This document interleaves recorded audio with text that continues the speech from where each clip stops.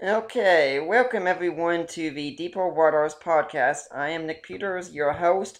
We're seeking, as always, to bring you the very best in Christian apologetics and scholarship so you can be thoroughly equipped in all your evangelistic efforts. And today is no exception. We've got an interesting guest here. My guest is Abdu Murray. Now, most of you are looking and saying that sounds like a Muslim name. And I say, yeah, it probably is, because my guest used to be a Muslim, is now a Christian, in fact, a Christian apologist, and how he got there, that's an interesting story in itself. But we're talking about his book today, The Grand Central Question. Now, Abdu is the president and co-founder of Embrace the Truth, which is an apologetics ministry dedicated to engaging non-Christians with the credibility of the gospel in ways that touch their heart and mind, and equips Christians to do the same. Yet, for most of his life, he was a proud Muslim who studied the Quran and Islam, but after investigating the historical and philosophical underpinnings of major world religions and views, he found the Christian faith was the one that withstood the most challenges. And as a result, he gave his life to Christ. Now he's spoken in numerous venues, both in the U.S. and internationally, including universities, churches, training centers, and conventions. He hosts Embrace the Truth, a radio show heard on WLQV AM 1500 in Detroit and worldwide on the internet and podcast. He's also an adjunct apologist with Ravi Zacharias International Ministries and is a visiting professor of Christian thought and apologetics at the Josh McDowell Institute of Oklahoma Wesleyan University. And he lives in Detroit, Michigan with his wife and their 3 children. So, Abdu, welcome to the show. Nick, it's so great to be on the show, and it's wonderful to actually talk with you in person after such a digital exchanges between the two of us. So thanks again for having me on. Yeah, that is a benefit of getting to do a show with that. It's that getting to interact with so many people on a regular basis, and I hope it's beneficial for the audience who might not necessarily get to hear the people they read a lot of times. Oh yeah, it's one of the joys of doing radio, but also doing these speaking engagements where people who've read your stuff or whatever Mm-hmm. it might be say, "Oh my goodness, this is I hear your voice finally," or "This is what you look like." Mm-hmm. It's just really one of the joys of the radio, and then also meeting people in person. So, but once again, Nick, it's a tremendous blessing to be on your show, and really been an admirer of yours for some time now, and the good work you've been doing, and the critical nature of your thinking abilities, and just really glad to have you on our side. Well, thanks for saying that. The check will be in the mail for all of that, by the way. Now, tell my audience, if they're not familiar with you, how is it that you got to be where you are? I mean, some of us will be saved when we talk about Islam and Christianity later on, but give us a brief introduction right now of who you are. Sure, I'd be happy to. Abdu Murray is one of those sort of like question begging or question starting, I should say, names. Abdu and Murray. How did you get a Lebanese and Scottish name? The last name is not really Mirai, Murray. It's really Mirai, and Mirai is how you say it in Arabic. But when we came over on the boat, essentially they said, "What's your last name?" And we said Murray, Mirai. And they said, "Okay, Murray," and they changed it for us. So now I'm Lebanese and I'm Scottish, which means that I like to fight everybody. Um, but I was raised in a Shiite Muslim home. Most folks know the difference between the Shiite, or they've heard of the differences between the Shiites and the Sunni Muslims, the Sunnis being the majority and the Shiites being the minority. And for the most part, those differences are largely political. There are some very small theological differences, but in all the essentials that make up Islam, the Sunnis and the Shiites really agree on everything. And I thought that Islam was the cat's whiskers. I thought everyone should believe it. I thought Mm-hmm. that people should believe true things and not false things. And I wanted them to believe true things. And I had all these, in the suburb I grew up in, Detroit, we were like sort of exotic. You know, we were like the Muslim family around. There was only a few of us in the area. Now there's tons. But back then, in the suburb I was living in, there weren't very many. We were sort of the cute and exotic Muslim family. Oh, look at the Muslims! Look at the Muslims! And it was kind of interesting. I got to be sort of passed around in the show and tell hour, so to Sounds speak. like something they could have made a sitcom out of. I think they actually tried to do that on one of those reality shows, but that didn't work out so great. But yeah, we could have been a sitcom. We're that kind of a family. We would have been like everybody else, Raymond. Mm-hmm. Very much like that. Um, But all these Christians were around me, at least nominal Christians were around me, and I wanted them to believe Islam. I cared about their eternal destinies. I wanted them to be in God's paradise. And I thought that their beliefs in the incarnation of God in Christ and the Trinity and all these things were blasphemies that would send them to hell. And I didn't want them to go to hell, so I wanted them to be in heaven. So I began to share Islam with them. And what I would do was essentially challenge their belief systems. I would challenge Christianity. I would use scholars like Bart Ehrman and others and say, don't you guys know that the Bible's been changed? It was once God's word, but became corrupted over time and all these things. And can't you see the corruptions here? But the Quran has always been the same, I would argue. Of course, that's false, but I would always argue that the Quran has always been the same. And I didn't know it was false back then, but I thought it was true. And I would sort of have this like dazzling presentation about Islam. And most Christians had no idea how to respond. Just absolutely no idea how to respond. And I would ask them a question. I'd say, why are you a Christian? And more often than not, the answer was, I was raised that way. And I'd follow up with another question. Is that a good enough reason to trust your soul to this worldview because your parents believe it? And it's not a good enough reason. But no one ever asked me back, why are you a Muslim? They never said, is it because of tradition or what? So I had a field day with most of these Christians, but there were the occasional annoying Christians who knew what they were talking about and knew why they believed what they believed, and made it an interesting day for me. So we would chat and talk and go back and forth, and the nutshell version of it is that I began to see something as I began to look at the Bible. And I was reading it to find all the flaws, to find all the holes and contradictions, so I could nail these Christians between the eyes with the contradiction and keep them down, and then offer them Islam in return. But I saw something. In a chapter of the Bible, chapters and verses of the Bible, Luke chapter 3, verse 7 and following, John the Baptist is talking to those who are coming to him to be baptized, and he says, who told you to flee from the coming wrath? Of course, meaning God's judgment. And then he says, do not even begin to think to yourself, you have Abraham as your father, meaning as if that would save them, just their lineage would save them. For I tell you, God can raise up sons of Abraham from the stones. Now that shook me, because what he was saying was what I was saying. Tradition isn't as important as truth. And if you bank on tradition, you could be on the wrong side of that. Well, I was asking Christians, why are you Christians? And they would say tradition, and I'd say it's not a good enough reason. But no one ever asked me, why are you a Muslim? And if they asked me, I would have had to have said, if I was being honest, tradition. I had found lots of reasons to justify my faith, but I'd never actually sat down and taken the time to say, is this the reason I'm a Muslim, or was it tradition? And I realized something. And John the Baptist's words, through the Holy Spirit, I think, through the power of the Bible itself, convicted me of the fact that I was believing it because of tradition, not because of truth. And so that got me searching, really searching. And I found some things that started to really shake my belief that the Bible was corrupted. I began to see that maybe it wasn't corrupted after all, that what we have today is essentially what was written in the first century, that it can be trusted, and that when Jesus claims to be the Son of God, who died for the sins of the world, he rose from the dead as a matter of history to prove that he was right. I began to intellectually assent to all of that. I knew it in my mind. I accepted it intellectually. I just wouldn't embrace it as part of my life.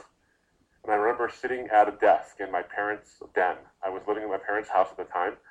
I was sitting at a desk with all the evidence I could muster. I had all my evidence for Islam on the left side of the desk, all the evidence for Christianity on the right side of the desk, and then playing on the computer behind me was a debate between a Christian and a Muslim on whether or not Jesus rose from the dead, historically. So I was surrounded by the evidence. And I found the evidence for the gospel so compelling, and I began to ask God, why? Why can't I accept it? Why can't I make it part of my life? I know I believe it. It's true. I assent. But why can't I make it part of my life? And then the answer walked by the door. My father walked by. And I knew that the reason I couldn't accept it is because of the cost and what it would cost me. And that was just too much for me to bear at that time. Nick, an important thing I think that apologists sometimes forget is that the answers are not hard to find. They're just really hard to accept. Yeah. And as apologists, I think we need to be cognizant of that fact that our friends who are being stubborn or who aren't getting it or who are really intelligent people and who aren't getting the arguments, and you're wondering, why is it you're not getting this? You're too smart to not get this. It's not that they can't get it, it's that they don't want to get it because they know there's consequences. And that was me.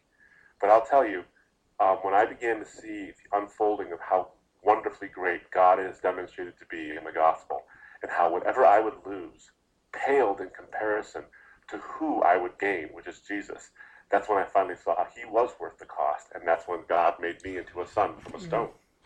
Yeah, I'm thinking when you talk about your relationship with your parents about my other friend Nabil Qureshi, Yes. who went through the exact same thing in some ways, having many dreams and such, and he's just now starting to rebuild his relationship with his parents, I think. Yeah. How's your relationship with your family because of this today?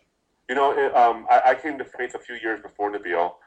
It didn't go well. Obviously, they didn't throw me a party or anything. No. But Nick, Nabil and I are great friends. We talk all the time, and we share sort of the same common experiences. And so we talk together, and we've both been proud, not proud, I should say, happy to see that God is so good because He weaves these tight relationships back together again. They get torn apart, but they're back together again. So we are closer. I'd say closer than we've ever been since the last time. Since we've had a blow up over the whole different faiths issue. But we are close again. I see them all the time, and while there's still tension, um, uh, we've been knitting it back together again. It's been 14 years, but it has become it's blossoming back into a really great family relationship. So thanks for asking. Now, your book is called The Grand Central Question, which leads me to the conclusion you really like trains, don't you? Yeah, it's funny. I was sitting actually at Grand Central Station, and thinking about the ways in which so many complicated lines. You can go anywhere from that place, basically, on a spaghetti code of lines and all this strange, these train lines going everywhere. But you go to one place to get on, and there's clarity brought in this one place. And I remember thinking, I think that so many worldviews are like that.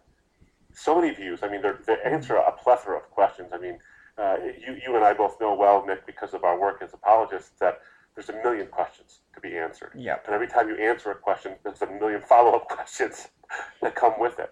Yeah. But there's got to be something that is centrally important to the person who holds that worldview. So if it's an atheist, there is a central important issue. If he's a Muslim, and I know this from my experience as a Muslim in the community around me, sure, they can throw up a million questions and challenge the gospel in so many ways, or try to say that Islam answers a million questions. But what is the central question it's answering? Because you can get off on a lot of rabbit trails. Mm-hmm. What's the central question? And so I saw that metaphor really played out well with Grand Central Station itself. And I remember thinking, you know what? I've done so many Q&As at different events, and the questions are always, there's sort of the same. I've very rarely been asked a new question that hasn't been asked before. But the questions are always different in this sense. Someone new is asking them. So how the answer matters is different to that person, but the questions are the same. So how can the Christian reach out and say, what is the central question? What is the big question? If you had an answer to this big question, would that help you to see the gospel as more credible? Yeah, I was thinking when I was writing a blog post announcing you're coming on the show, I was thinking maybe I should make some sort of Sheldon Cooper joke about trains here. I just got into the Big Bang Theory. I'm a latecomer to that, but that would have been funny because I would have gotten it now. Yeah, my wife and I love that show, and she's convinced she's married to Sheldon. Now, that's funny.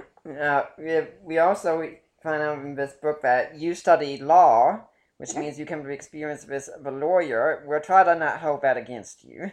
Well, please don't. Please don't. There are more of us that are scrupulous people than there are that are unscrupulous. But it has been a rough road. There's a little secret.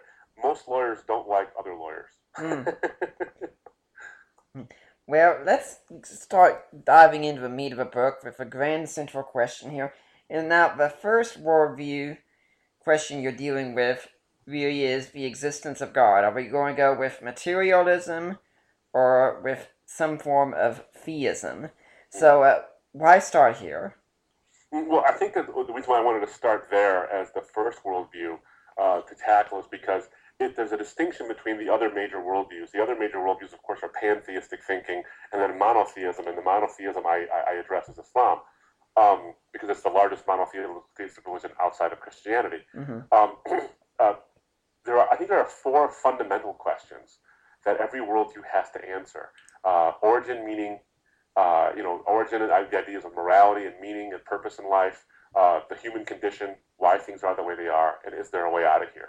And atheism, naturalism sort of tackles the first two. How do we get here? And is there a way out of here? Is there a way out of this mess, so to speak? And it answers both in an interesting way because it says there is no real reason why we're here. We're just here. And it gives scientific reasons or naturalistic explanations, but there's no reason. There's no pre-vision of us being here. Right. And therefore, there would be no destiny, ultimately. And that first question, how we got here, in terms of origins, and is there something responsible for our existence that had us in mind? That colors every other question. Right. So that's why I start with that one. Mm-hmm. Yeah, I'm thinking about how Stephen Jay Gould said that we're here because of a particular anatomy developed from a particular fish, so count your lucky stars in a literal sense. Yes. Well, he was a lot of things, and one thing he was funny. He was funny every so often. But his quote is such an interesting quote, and as you know, I go through it in the book because he starts out. He's one of the very few, I think, atheist scientists of his day who snuck in the subtleties every so often of, I think, the quiet despair with which they lived. Because he says in that same quote, we're here because of basically all these random processes and evolution and various things. At the end, he says that he basically says there is no higher answer. We may yearn for a higher answer, he says, but none exists. And then he says something really interesting. He says, this explanation, though superficially troubling, if not terrifying, is ultimately liberating and exhilarating. What a strange thing to say. Yeah. He says this explanation is superficially troubling, if not terrifying. Well, it's terrifying. I mean, in some senses, the idea that a comet could smash into us tomorrow and the universe would not blink, it would not shed a tear over us. Yeah, I can see how that'd be terrifying. I can't see how it's liberating and exhilarating. I can't see that, and that sort of is the part where I think sometimes our atheist friends want to sort of stand up and show this bravado. They look into the yawning chasm of meaninglessness and say, I can take it. Well, you can't. Eventually you can't.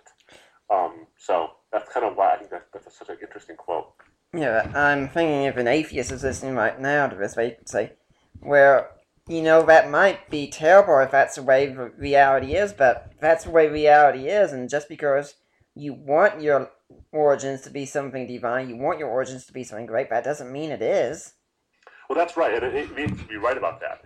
Our desire does not determine truth, nor would our desire for meaninglessness determine truth.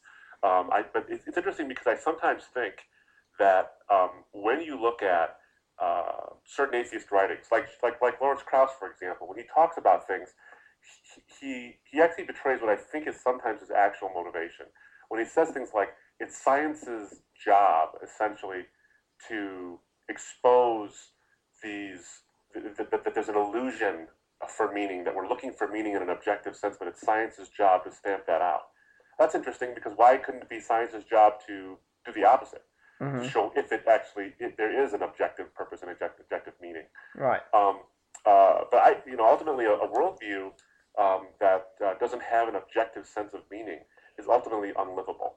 I think that if we had just rampant subjective moral values, then we can't affirm something that I think every secular humanist wants to affirm, which is that human beings essentially have dignity and value. And those who don't are oftentimes those who don't hold to a theistic framework are sometimes caught being very inconsistent in that view, because they'll rail against God, a la Richard Dawkins, saying he's a pestilential, malevolent, tribal, homicidal bully, which means he picks on human beings because human beings are valuable and God shouldn't do that. And then he'll turn around and say that human beings are just machines. for propagating DNA. Yeah. Well, which one is it? Are we valuable or are we machines? Which one is it? Yeah. Well, before we get to the question of morality and our value, let's finish a thought on origins, for instance. Now, the naturalistic worldview, it does have an origin story, per se. Yeah, in terms of the naturalistic explanation, it's funny because it does have an origin story in the sense that, and it's sort of evolving, pardon the pun, over time, in the sense that, as you know, there was for the last 100 years, there was the idea that the universe, there was a sort of steady state model. The universe always existed. And so ideas about explanations weren't necessarily forthcoming. It always existed. And maybe it changed over time, but it always existed. And then, of course, the standard models had come out and said, no, everything began at a particular point in the finite past. And they're fine-tuning that, and they're changing it and modifying it slightly here and there. And now you have sort of the curved end that Stephen Hawking and those like him would talk about. But then you have Lawrence Krauss, who says everything came out of nothing. We understand that story, but there was this quantum fluctuation of energy, and everything popped into existence, much like subatomic particles sort of do. It's an interesting thing, though, because that's a statement about how it got here. Whether it's verifiable or not is another issue. Mm-hmm. But it's not a narrative. So the Bible has a narrative structure about how we got here. Now that doesn't make it true. Right. It just means that's the narrative structure about how we got here. But when you look at, and this is why I think one of the reasons why the Bible is such a beautiful book, because when you look at the empirical evidence, when it comes to fine-tuning of the universe, when it comes to the origin of DNA and all these things, you see that it lines up with what the Bible seems to be saying about the fact that the universe is here on purpose, for a purpose, by a purpose group giving creator. And not the universe itself alone, but also us in particular. So the story doesn't make it true. The story happens to line up with what the truth actually, at least the science, seems to suggest is the reality. So I think it's incumbent upon the atheist more than it is the Christian to justify his beliefs in light of the science of the origins. Yeah, I've made it my stance in my own ministry to say I'm not a scientist, so I don't comment on the science as science. And so what I've found interesting is to go to the atheist and say, okay, just since this isn't my own, I'm just going to grant you this for the sake of argument. If you want an eternal universe, I'll grant you that. If you want a multiverse, I'll grant you that. If you want macroevolution, okay, I'll grant you that. Now, can you give me your argument against theism at this point? Right. Absolutely right. I mean, how do any of these things actually disprove God's existence? Now, I think an atheist might say, well, evolution shows, as through Occam's razor, if you just hack off the unnecessary explanations, then God becomes unnecessary and therefore is not likely to exist because naturalism explains the existence of the universe. Mm-hmm. But I think in one sense, Nick, you're hitting on something very important too, is that if the universe was eternal, so what? Why can't God also exist? Does he have to be? Does it have to be finite in the past for God to exist? Mm-hmm. And that really goes down to of course, the cosmological question of oh gosh, I'm forgetting his name right now. Leibniz. Leibniz, of course, yes, Leibniz, with the why is there something rather than nothing at all? Yeah. Kind of a thing. Because even if the universe is eternal, so why is it here? Yeah. Why is anything here? Yeah. The analogy I use is that if you picture a man who, let's suppose the argument, has been eternally existing, and he's been for all eternity standing in front of an eternally existing mirror, where he eternally sees his reflection. So here's a question. Does his eternal reflection still depend on the eternal man for its existence? Yeah. Oh, interesting. Well, that's good. I've never heard that one before. Mm-hmm. That's very good. And so what I have to ask is, okay, does the universe contain within itself the principle of its own existence or not? If it doesn't, and I contend it doesn't, then it needs something else too, so it doesn't matter. Yeah. Right, well, I'm with you on that, absolutely. There really becomes a point at which, and I think Christians sometimes fall prey to this, we want to explain the truth to people, or we want to explain God's existence or show them a positive case. I think usually, and I don't say always, but I think usually because we care about wanting them to embrace it. We want them to see it, and we care about that. But we fail to see sometimes that sometimes just offering a challenge back to someone can say, have you thought this through? Have you thought the negative worldview back, or the opposite worldview? Have you thought it through? Because sometimes that is what really shakes a person up. That happened to me, in fact, Nick, in terms of Islam and Christianity. I had all these challenges back and forth about the Bible, for example, and then I had to stop and think about something and say, does that make sense in light of my own worldview? Yeah. And that's what really got me to start to think about Christianity. So it isn't always the positive case that wins the day or that starts a person thinking. I think this is critically important, of course, but it sometimes can be that just getting them to rethink their own view will do that. So wonderful analogies like you're talking about with the mirror are great tools. Well, that also gets us into a point about morality, then, because I find a lot of atheists do want to hold on to an objective morality. They don't have an explanation for it, and yet, meanwhile, also I'm in dialogue with an atheist right now who's saying that, yeah, I'm being consistent in saying there is no objective morality and there's no objective beauty as well, and it doesn't matter if we want it to be, which I agree, but I'm saying, yeah, except I find the idea that, say, belching the alphabet is as beautiful as the music of Bach or Mozart, which, in fact, if beauty's relative, that statement itself doesn't even make sense. They both just exist, that's it. Or that killing your neighbor, loving your neighbor, there's no difference, it's just a preference. I find those to be absurd claims to believe in. Oh, absolutely. They're absurd, sort of on their face, and they're existentially absurd. It would be interesting if, in your dialogue with this atheist, and I've had a similar thing happen, Nick, as you know.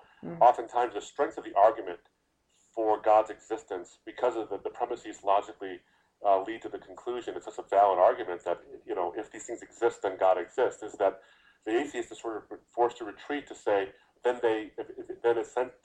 objective moral values don't exist. They have to do that, which is a very painful price to pay to prove that God to say that God doesn't exist. And I wonder if this person who you're in dialogue with, and I've actually asked this question, is, so when we're talking about these things, can I lie to you? Is that okay if I lie to you? Like if I just start spouting off lies about God's existence and making up scientific facts, is that okay? Or is it objectively a problem? In our search for truth, is it objectively wrong for me to start lying about it? Yeah. How do we ever get there? It just seems to me that there's always a moral underpinning here. And I think everyone listens, most folks, I shouldn't say everyone, but most folks listening to your show and in terms of the argument will understand the import that our moral intuitions are offended by the idea that there are no absolute moral values. Even though when we say those things, we don't really mean it. I was in dialogue with a really bright young man recently. He's an African-American gentleman, and he was raised in a Christian home, but he says he's an agnostic, but really he's an atheist. And he says, my biggest thing is slavery in the Bible. And I'm like, oh, that's interesting. So you believe in objective moral values then? He said, yeah. I said, so slavery is wrong? He said, yeah. I said, well, then can you explain that to me, how it exists without God? And he had a hard time hemming and hawing about this, and then he eventually had to say, well, maybe they don't exist. I said, well, then what is your objection? Why do you object to God's existence if slavery isn't always wrong? Then what are you mad at the Bible for? It didn't do anything wrong. And so he sort of saw the import there. I think at some point when they realize that they do care about these things, and I'm ecstatic that our atheist friends do care about objective moral values, and even those who say they don't, I think are trying to win an argument, because if they're not willing to live that way. I certainly think that your friend that you're talking to wouldn't be willing to live in a world where morality is purely subjective. I don't think anyone could. In fact, I try to go a step further and say, before we even talk about morality, let's talk about goodness itself. That morality is a subsection of goodness. Is there anything that's really good at all? And if there isn't, there's no such thing as morality. And if there's nothing that's good, where essentially there's not even any point worth living, because you can't say life is good. You can't say any goal that you want to reach is good. It's just a subjective preference, and there's not even one reason to prefer it. Because if you say you prefer something, you're saying that this is better than that, but that doesn't even make sense. Yeah, well, and you're right. The categories break down.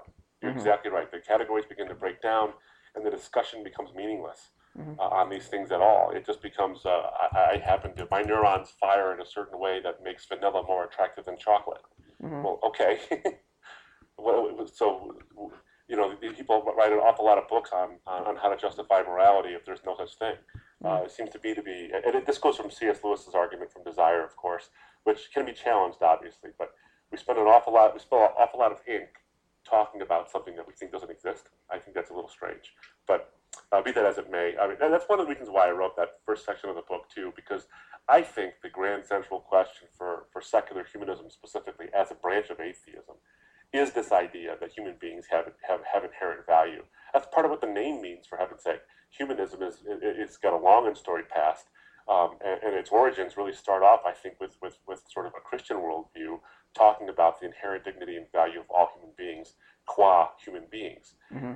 And secular humanism, I think, adopts that, living in sort of the heritage of the Christian tradition, and says they're inherently valuable. That's why we have folks like Dawkins and Harris and others who sort of bristle at these ideas about inequality, and thank goodness they do. But at the same time, they have no consistent basis upon which to do it. So I wrote this part of with a Blaise Pascal quote in mind. He said, "Men despise religion. They hate it and are afraid it may be true. The cure for this is first to show that religion is not contrary to reason, but worthy of reverence and respect. Mm-hmm. Next, make it attractive. Make good men wish it were true, and then show that it is." Yeah. And you and I have been talking about this for a while now, Nick, is that just because you want it to be true doesn't mean that it is true. But just because you don't want it to be true doesn't mean it's false either. Mm-hmm. And there's something that we can grasp onto with our friends who want to believe in objective moral values, who want to believe in objective human dignity, and say, I'm glad you want to believe in that. I think it's a true search to find how you can ground it. But you can't ground it in your worldview. You can ground it in the Christian worldview. Yeah, I can't but think that someone like Nietzsche today, if he was alive and seeing the new atheist, he'd probably say something like, "You all go ahead and be quiet, please. You're making all this talk about objective goodness and values and things of that sort. You're atheist. Give it up. It doesn't exist. Deal with reality." Mm-hmm. Well, it's funny because you have sort of a resurgence of the neo-Nietzschean idea. When you have Julian Baggini, for example, not too long ago, who wrote a piece, sort of his atheist manifesto, and he was railing against this whole idea. Everyone remembers those billboards that were up on the double deckers in England. There's probably no God. Now stop worrying and enjoy your life. Yeah. Baggini wrote a piece called "Life Without." Life can be bleak. Atheism is about facing up to it. And he said, atheists have to live with the knowledge that there is no salvation, no redemption, no second chances. Lives can go terribly wrong in ways that can never be put right. Can you really tell the parents who lost their child to a suicide after years of depression they should stop worrying and enjoy life? I think that's a very Nietzsche thing to say. Yeah. He's just saying, look, you are fooling yourself if you think that atheism is about the idea that there can be beauty and magic and mystery and meaning and joy for everyone. Because for some, it's just not going to happen. It's just not going to. And there's no second chances. And it's hard to see how he's wrong. On atheism, there's no way to say he's wrong. He's absolutely right, I think. And Nietzsche would be in good company, I think, with Baggini. But not with most of the new atheists, as you're pointing out. Yeah. I mean, when it comes to beauty and goodness and such, it's not that I believe these things because I want them to be true. It's these claims are so self-evident that I think what Peter Kraft says, it doesn't take a PhD to see these, it takes a PhD to miss them. And right. he said that with our society, we're either one of three things will happen. Either, first, we'll self-destruct and destroy ourselves with these new philosophies we're embracing. Or second, we'll prove that every cultural war that has believed in objective goodness and objective beauty has been wrong.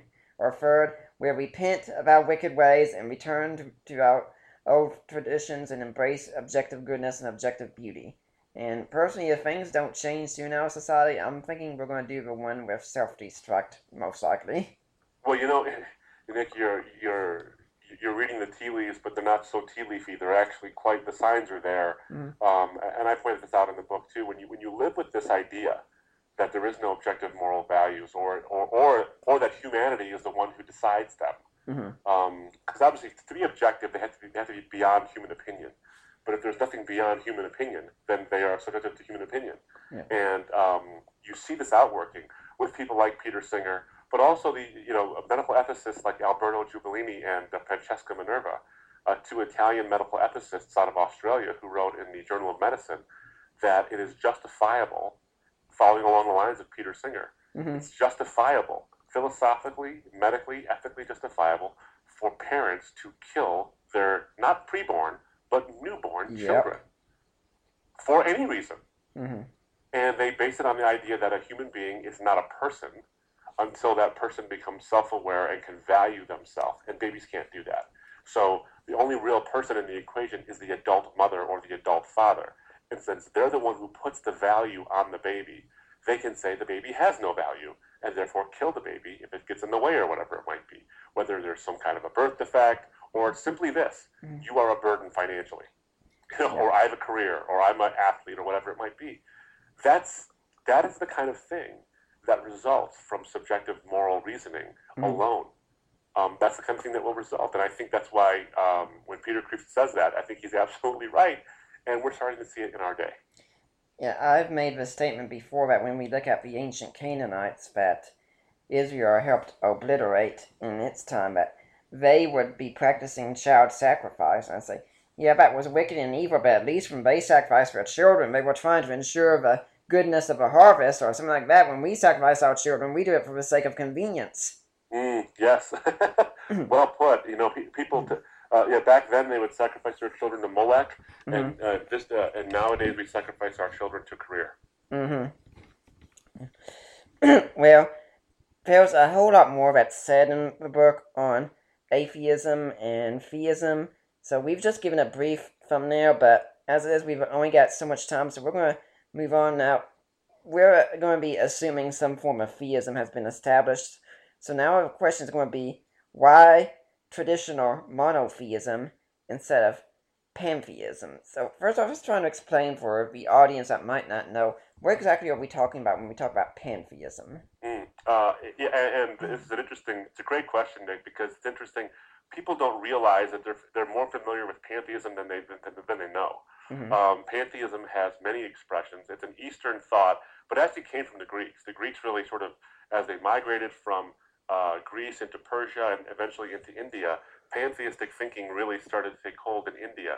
Today we find its expressions in Hinduism, Mm-hmm. Buddhism, Shintoism, Taoism, Confucianism. But in the West, we find its expressions in the New Age and the New Spirituality, and we find it in Scientology and these kinds of things. Essentially, the name gives it away in terms of its Greek sort of roots. You have pan, meaning all, and theos, meaning God. Mm-hmm. So pantheism is essentially the view that all is God and all is one. So everything is God. I'm God, you're God, the microphones we're using are God. All these things are God. Now, not just gods, plural, we actually are all the one and only God there is. We're all part of the divine. Yeah. And we're under the illusion of separateness. We're under the illusion of lack of divinity. Mm-hmm. To quote Deepak Chopra, we are gods in embryo, and we just need to wake up to our divine status. So pantheism in all of its forms believes this to some degree. Now, there are polytheistic pantheists, like there are Hindus, for instance, who worship 300 million different gods. But even those Hindus believe that all those gods are manifestations of the one creative force called the Brahman. Mm-hmm. And, the New Agers, they think it's the universe, or Gaia, or you name it. Yeah. There's always one source for everything. Mm-hmm. And we're all trying to realize our unity with that one source. And until we do, we'll be living in the state of death and rebirth. Mm-hmm. So that's pantheism in a nutshell. It's a very complex system of belief, and it's got its own manifestations in various world religions. But that's pantheism in a nutshell. that everything is God and God is one. Okay, so we're listening. Well, okay, that's a New Age movement and such in many ways, but what's the problem with that? I mean, isn't that the way reality is? Mm. Well, it's funny because um, uh, it preys on a negative view. There's a couple of things wrong with pantheism. There's some very serious logical problems with its outworkings.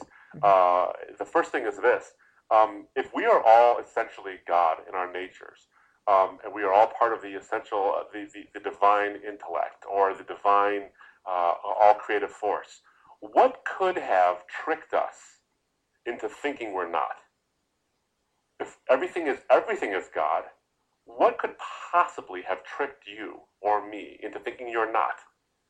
How is it possible? If you are a eternally existent being who is in communion with everything at once, I'm not sure what could have possibly tricked me into thinking I wasn't. And by the way, if we're all part of the same, who got tricked? We're all part of the same thing. We're all part of the one consciousness, or the one even impersonal universe. So it's hard to see how we were tricked, and it's even more impossible to see who was tricked in the first place into thinking this. So the idea that our perception of our separateness, to me, is actually empirical evidence against pantheism, because it's hard to see who was tricked in the first place.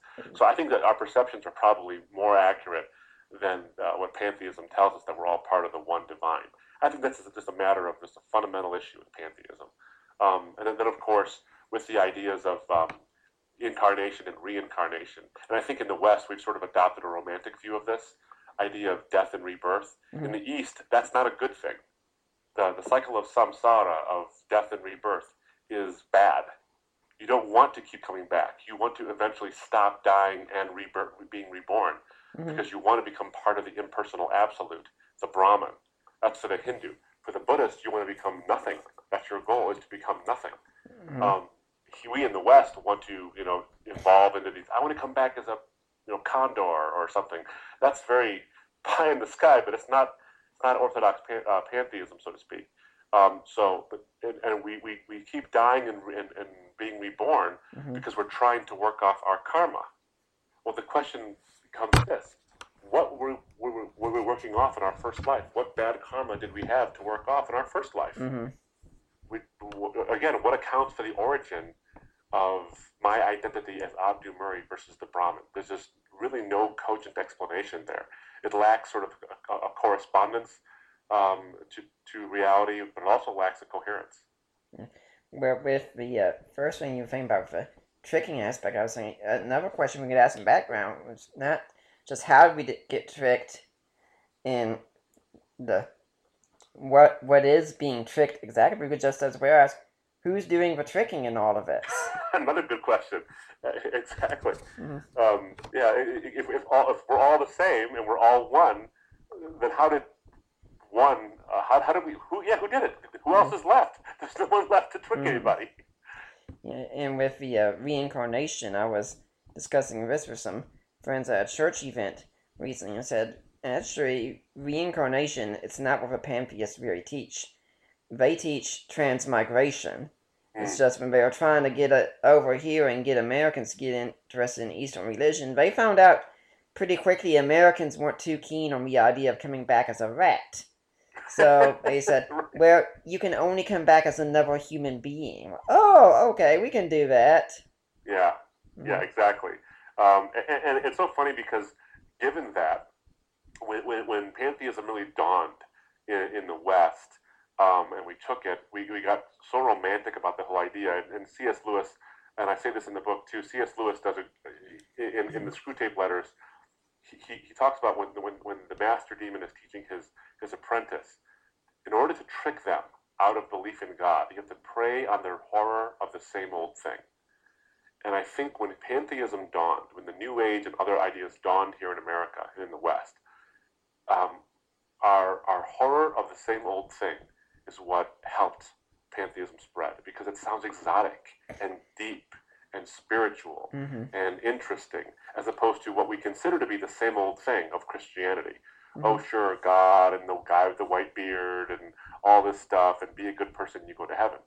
Now, apart from the fact that that's not even what Christianity teaches, they thought it was, and so they kind of said, "Oh, this sounds really spiritual and interesting, and I can come back as a warrior or a king, or maybe I was one in my past life or whatever." It's all romantic and sexy, but it ultimately leads to, I think, really uh, the ultimate illusion, which is to think that these things are real modes of existence, when in reality, I think what the Bible teaches about our existence is what's really important.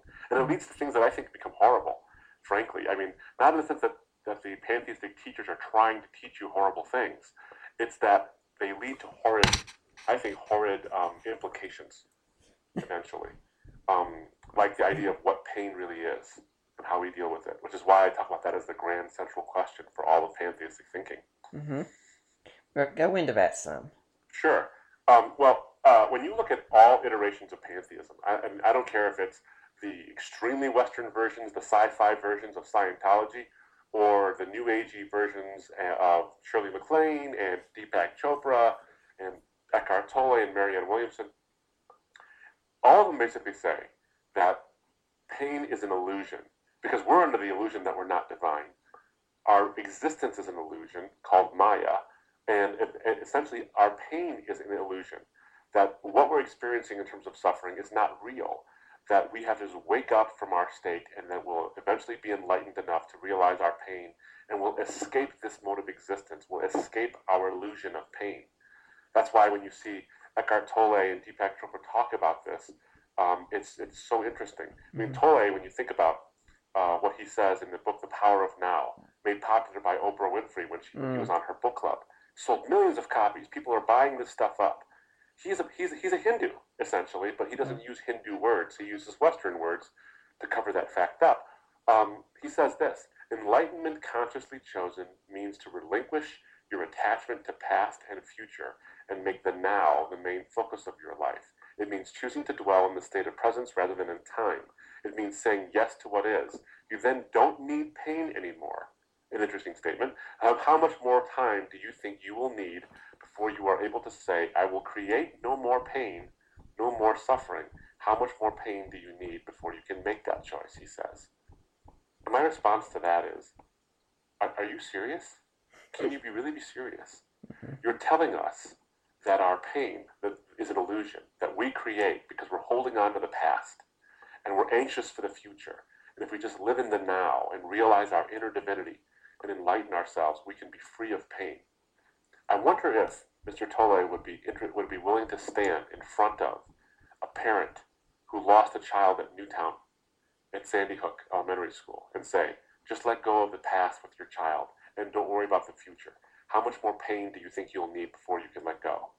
What, really? That's what I'm talking about the kind of thing that kind of worldview, though well-meaning sometimes, can ultimately result in, I think, a monstrous idea that the reason that parent feels that pain is because they had a connection with a child who was a valuable person in and of their own right. And Mr. Tolle is basically telling us, let go. Let go? None of that person's valuable. Of course I don't let go.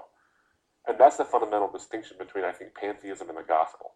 The gospel is not the kind of thing is not the kind of message that tells you, hang in there, you'll be fine. Or get rid of your illusions of pain and suffering.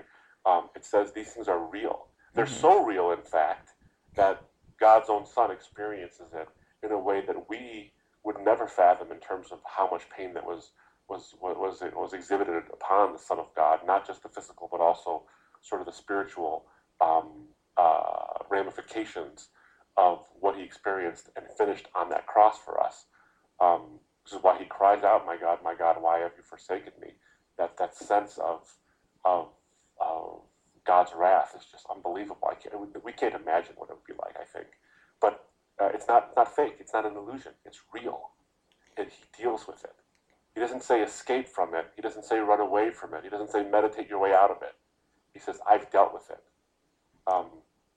And in that, it's interesting because Jesus does something that I think is so refreshingly honest.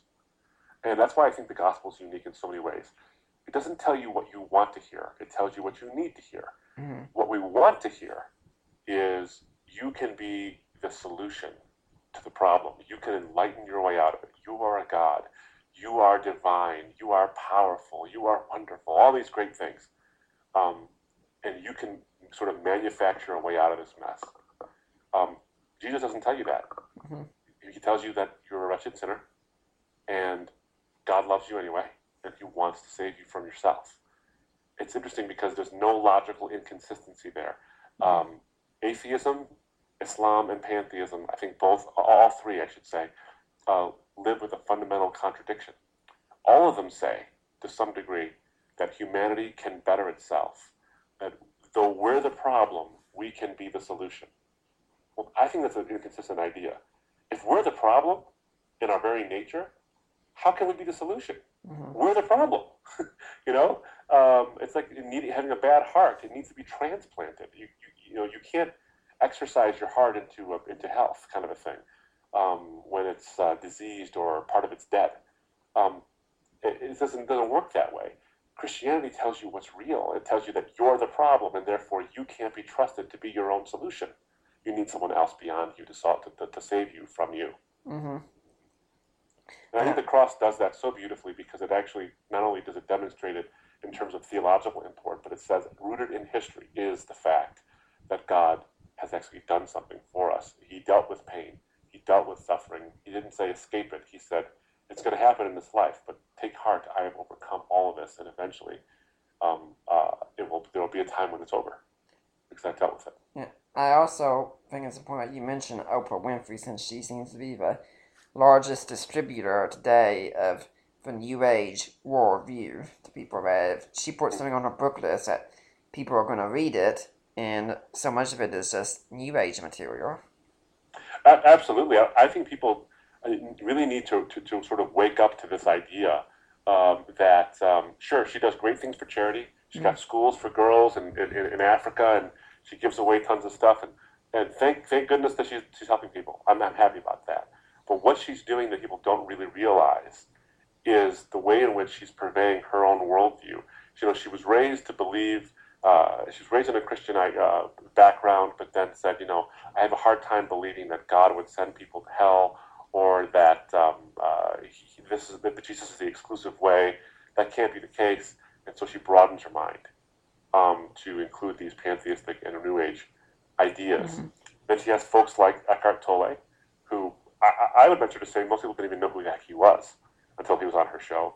Of course, Deepak Chopra had made a name for himself before Oprah Winfrey had made him even more popular, but he comes on her show and he sells millions of books. Mm-hmm. Marianne Williamson, with A Course in Miracles and other things, she's from my area. She's from Detroit, with the Church of Today. She was on Oprah Winfrey's show and took off wildly in terms of her influence and that kind of thing. But one of the things I think that people don't realize, Nick, and some do but some don't, is the pervasive nature of pantheism, because and the New Age philosophies. Almost all of the big sci-fi movies that have come out in the past that have been blockbusters have at least partly or fully a pantheistic worldview in mind. Mm-hmm. I mean, you think about Avatar as an example.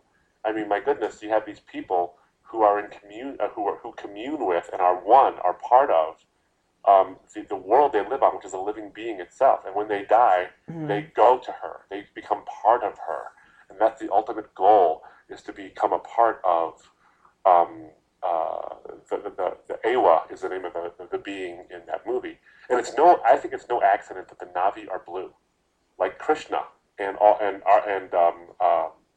Vishnu are always portrayed in Hindu drawings and paintings as blue. I think it's no coincidence there that worldview is being, if not espoused, at least touted or used to tell a story. Yeah. And that's true with Star Wars, and it's true with Matrix and other things as well. Yeah, I was going to mention Star Wars as well, and I mean, a lot of these movies I really do enjoy. The Matrix, for instance, it's one of my favorite films, but at the same time, you gotta be careful about the worldview still. Oh, absolutely, absolutely right. I mean, I'm a big Star Wars fan and a big Matrix fan. I love both series, despite some of the really unfortunate shortcomings of the latest three of the Star Wars films. I still like them all, and I still watch them all because I'm a diehard. But it's funny because I sit there if I watch them with my son, for example. I'll say, "What did you notice about that?" what did you think about what the Force is and how this works? And if we talk about these worldviews, we can begin to really intelligently understand and see where they pop up. Yeah, I will say the advantage of the Matrix is the Matrix at least does get people asking those kinds of questions, which gives us a really good foothold in evangelism when we talk about the Matrix with people. Oh, absolutely. And of course, the makers of those movies borrowed heavily from a lot of different worldviews, including Christianity. I mean, when you look at the end of the way the series ends with Neo sort of giving his life for humanity and the machines as well, and he sort of lets the sin come onto him in terms of the agent, his sort of blackness coming onto him, so he can defeat it. That's a very Christian theme. But obviously, the ideas of karma and death and rebirth and destiny and cycles and all that stuff, and all being one and what's real—that's all very pantheistic. Mm-hmm. And I'm also thinking in another way in a pop culture that since I'm married now, I'll be married 4 years next month. That Congratulations. Yeah. So far she hasn't cured me yet. Well, we'll pray for you guys. Yeah, and for you, I should say. Yeah, I'm sure she's in the bedroom doing some reading or something right now, and she's probably hearing this and thinking, yet. Anyway, when we've been watching TV, sometimes we'll see these commercials for these dating websites, and after a while she stopped asking, did you try that? Because every single time I was like, yeah, I tried that one too. But when I was trying these sites, one aspect I see that show up in each of these would be the claim of spiritual but not religious. Yes. There's a claim that to me never made any sense whatsoever. Yeah, I think you're hitting on something very important. I mean, people are identifying this way. I'm sure you're aware of those studies that show that there's an increasing number of what they call nones, N-O-N-E-S, those who, if they say, what's your religious affiliation, they'd say none, but they'd also identify as spiritual.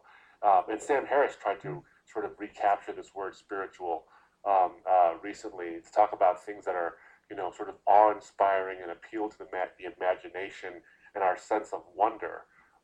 But again, the word itself has got the word spirit in it, for heaven's sake. How can you denude it of its supernatural import?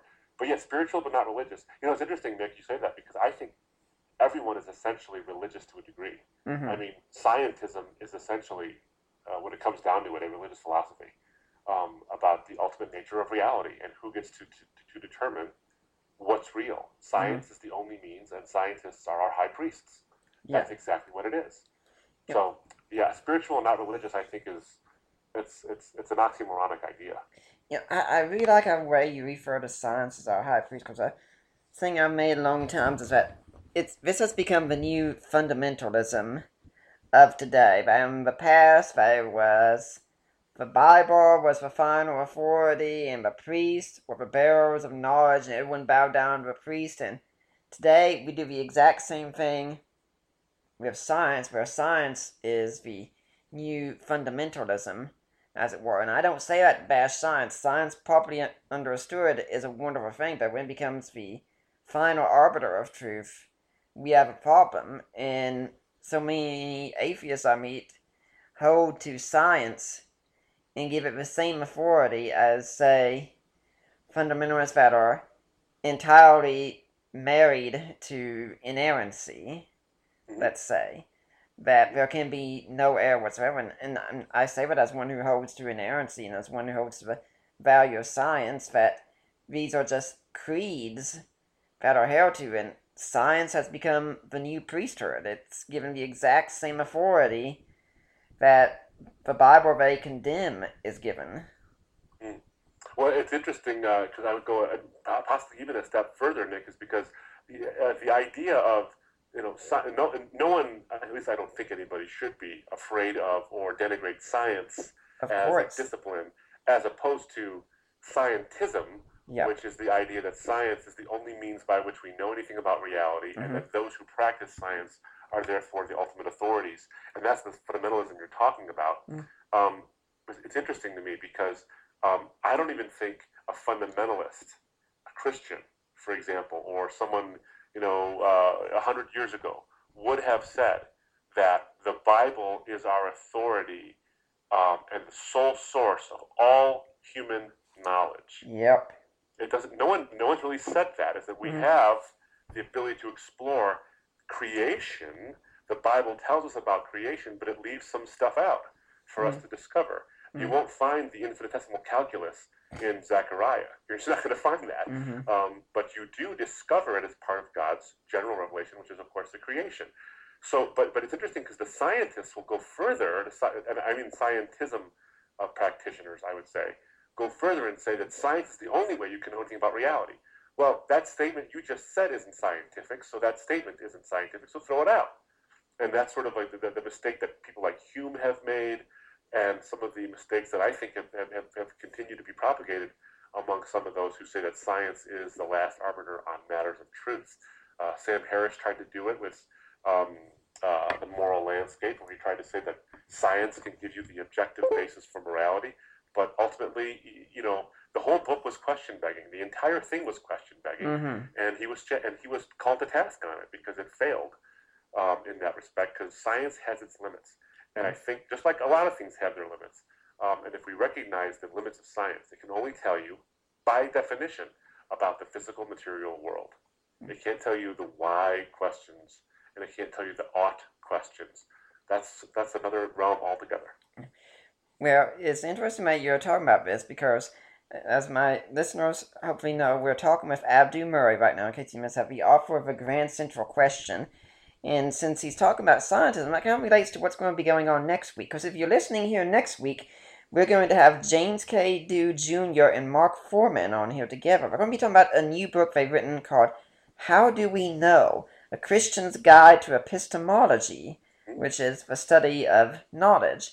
And I'm sure we'll be touching on scientism some in that podcast. So I urge you all to come back next week, learn a little bit about how we know what we know. I'm sure they can take us a lot further with scientism than we're going here. It's a great book, and I advise you to come back.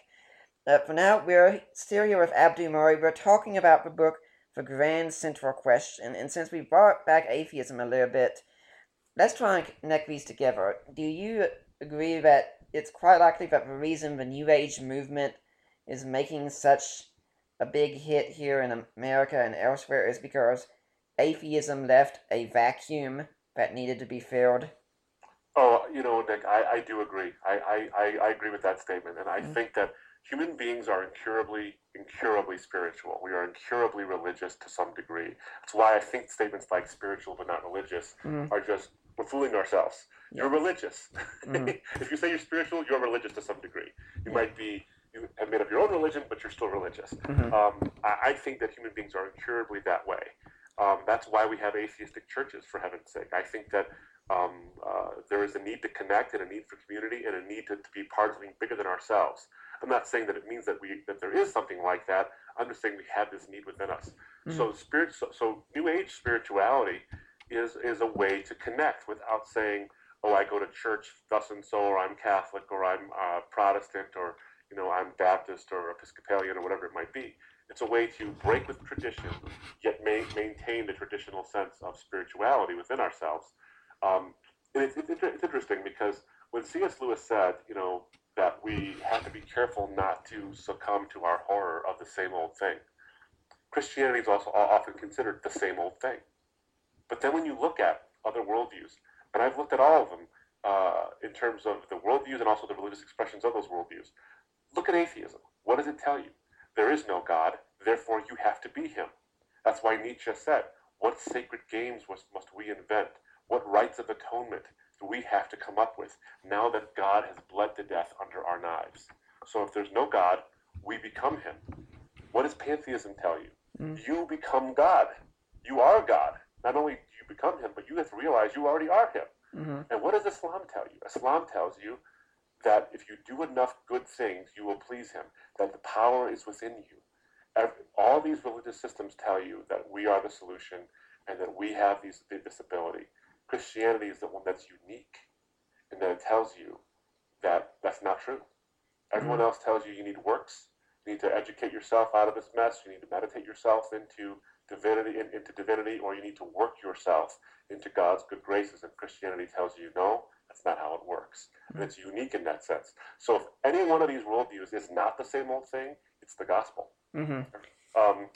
But yeah, because of that fact, because we do recognize the need for spirituality, but we also want to justify ourselves. Atheism justifies ourselves, and so does pantheism. But pantheism holds on to the spiritual at the same time, which is why you're seeing its resurgence, and it's such an intense growth. Yeah, I'm also thinking that it's because when atheism comes, it says there was no special revelation coming from outside. None of the theistic arguments work. Reason can't tell you anything about God, and people are still a vacuum for God, so they say, no revelation, no reason. What can tell me about God? Well, nothing but feeling and experience. You're absolutely right. Mm-hmm. You look inward. I mean, I actually remember reading someone. I was at a law office back when I was practicing law, because we're doing full-time ministry now. But when I was practicing law, I walked by and I saw some of these, like postings on someone's cubicle, and he said something. It said something like this: "I looked to the Christian cross and could not find him. I looked to science, but he was not there, and I looked to the mosques of Islam, but he was nowhere to be seen. It's only when I looked inward and saw him inside me through my emotion and my experience that I finally found God." Like, whoa! I mean, you're hitting it right on the head. He's nowhere out for to be objectively known, only subjectively felt. Mm-hmm. In this, I think it's because that, honestly, even amongst Christians, we don't really take theistic thinking too seriously. We don't really sit down and think about God a lot. We worship Him, we sing to Him, we praise Him, we thank Him, but do we really think about Him? It's a great question, because I recall, this is interesting. I recall as a Muslim, a young Muslim guy, I played a lot of basketball. I'm really tall. I'm 6'8". I played college basketball, and I would always go into these playgrounds where no one was in the middle of the summer, and I would just practice. I'd play forever. But while I did it, I would actually be talking out loud to God as a Muslim, because Muslims have a very ritualistic prayer, but there's also a form of prayer called dua, where you beseech God and you come to Him more on a personal level. And I would go and I would sit in this one play structure where no one was there, and I would just talk out loud to God, praising Him, but also just thinking about how grand and powerful and amazing and infinite and all-knowing and all these things. I would think deeply about these things, which I think ultimately is what led me to the Christian faith, that basis in wanting to think about God. I think that we sometimes form a false dichotomy between worship and our thought life. Right. I think our thought life is a very intense form of worship. Oh, yes. We need to recapture that idea as Christians. Yeah, I wouldn't deny now, marriage here, that my wife's the more emotional one, and I'm the more intellectual one. I like to say I'm the head, she's the heart. I mean, if someone comes for counseling and such, I say, Allie's the one you need to talk to, because she'll have a whole lot more empathy, honestly. For me, I'm sitting there thinking, hearing what you're saying, I'm wondering, is your theology accurate at this point? Is your... Well, together you make a good person. Yeah, and so, I mean, for me, when it comes to worship, if I read a good book on, say, historical Jesus, it's like, wow, this is what worship is like. And we've been fortunate to find a very good church, because she wanted one with good contemporary music, and I said, yeah, okay, I get that, but I need a church that takes the life of the mind seriously. And we found one. I mean, what I tell people about churches, you can even text in a question during the service, and a pastor comes out after the service and answers your question. And I thought, okay, I'm sold. I like that.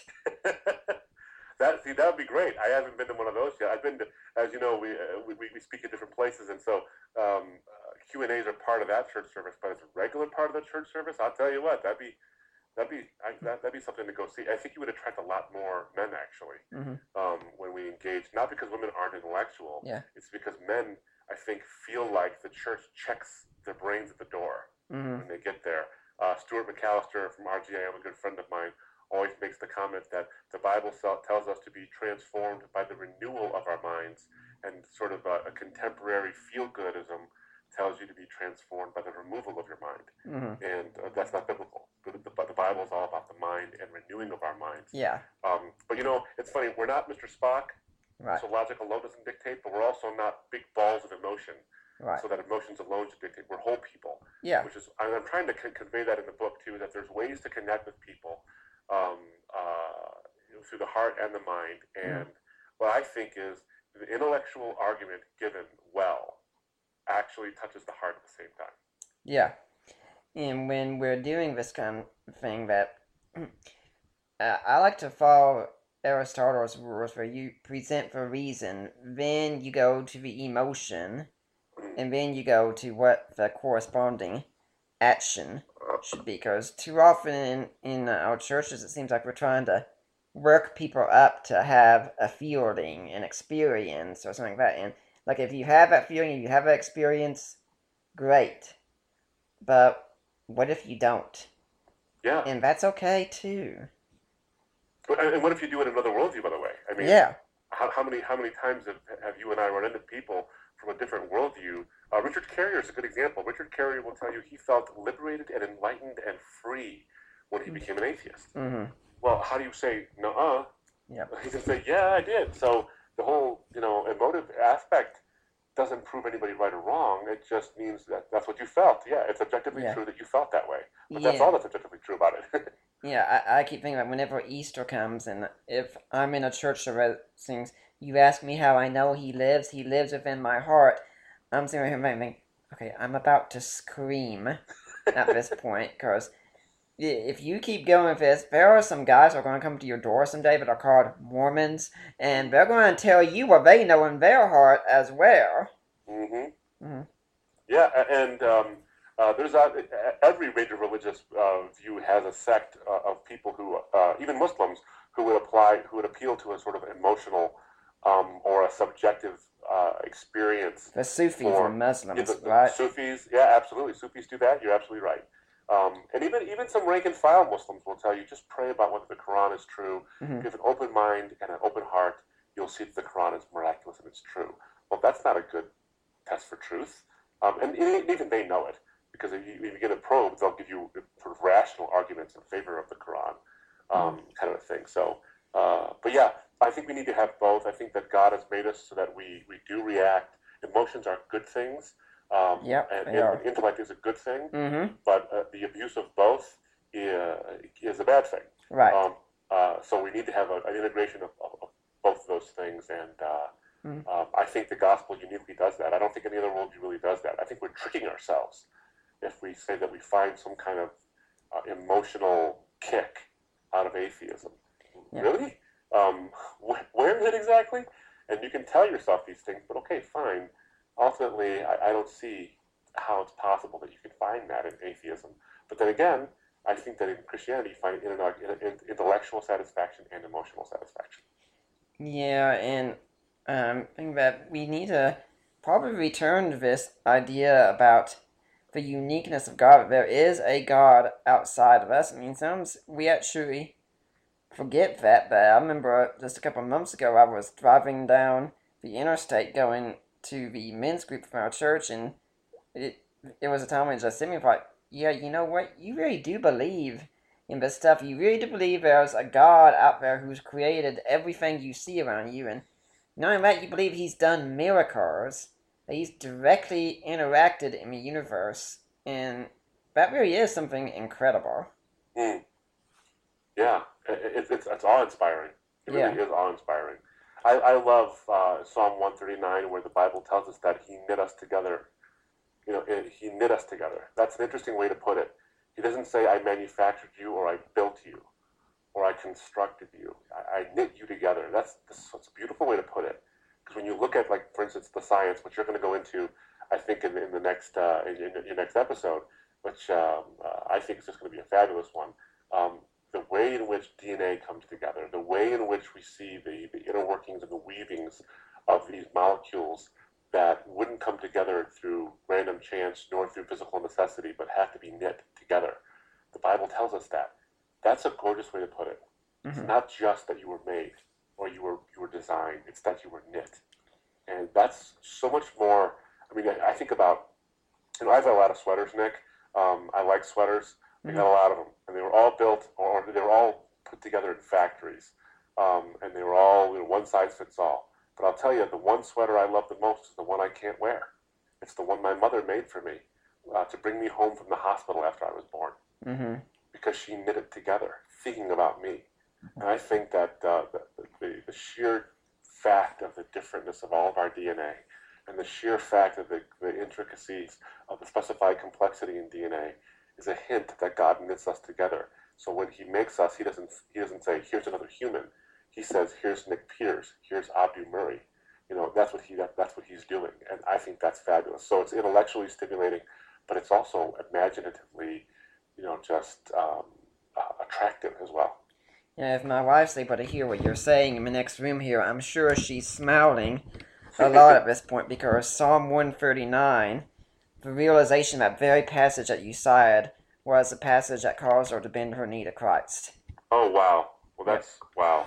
Yeah, and that it is something very special for us, since we're both Asperger's on the spectrum, and there was a time I'm sure she could have looked in her life and thought, why did I have to have this? Why was I made this way? And lo and behold, that's the thing that got me into her life. So, yeah, it's got some difficulties, but I suppose there's a good into this, and that you can look at the way we live that's different and say, because of that, we can really do what we can to reach other people who probably feel neglected or feel like their mistakes and such. And it's really important for us to reach people on the disabled community. So.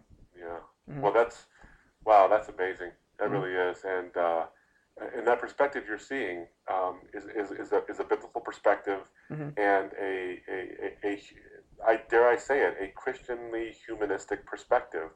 Not in the sense that humans are the most important thing, but that you have value. You and your wife have value because you're human beings, and not for any other reason. Not because you're valuable to someone else. Right. You have value because you're human beings, and then God, the destiny God has put before you, or the reasons why, and you struggle with whatever it is you struggle with, is because other people are in view, because they're also inherently valuable. That's that's a poetry that I don't think any other worldview can weave. Yeah, that's even why she started an anti-bullying thing on Facebook, and I'm going to be very careful though how you phrase this, because a lot of things construed as bullying aren't, but it's to reach people who have been hurt by the snide remarks of others, meant just to hurt them. Absolutely. Well, absolutely. We have this point in the show where I'd like to remind people about how we do this, because if you're able to listen to this, you're probably realizing this format seems a bit different from what we usually have. I'm not hearing the commercials, I'm not hearing the chance to call in, and that's because we don't have a studio line anymore, and that's because of a lack of funding coming in. And the reason we require all these kinds of things is because everything we do here at Deeper Waters is supported by people like you. It's supported by your donations, and when we don't have those, we're not able to function in a full capacity. If you really like the Deeper Waters podcast, you really want to see us keep going and be able to call in and ask your questions, well, be sure to support us. You can go to my blog at deeperwaters.wordpress.com and click on the link, and you'll find a way that you can donate there. And also, you can make a donation to us through Risen Jesus, the ministry of Mike Licona, my father-in-law, and you go there and make a donation, say, hey, I want this to go to Nick Peters, I want this to go to Deeper Waters. That is the best way, because we will get every penny from that donation. They will make sure of that. And in fact, I've just written an ebook with my ministry partner that's come out recently. We're planning on doing a more expanded version of it for paperback or hardback sometime. But it's Defining Inerrancy, which is responding to the charges against Mike Licona from Geisler and others. And it's really a great review. It's $4 on Kindle, and some of the proceeds from it will go to support Deeper Water. So, hey, you're going to be getting a good book. It doesn't cost a lot. Some of the proceeds go to us. What do you got to lose with that one? And if you get a copy of Defying Inerrancy, please leave us a positive review. We want to know how much you like the book. If you didn't like it, please don't say anything whatsoever. um, and do you got your own ministry, Embrace for Truth? Tell us about Embrace for Truth and how can people support it? Thank you for that. And I encourage folks to go to those websites you mentioned and to Mike's website, Risen Jesus, and donate to your great podcast. We'll keep it on the air and keep that ability to keep people calling in and doing those things.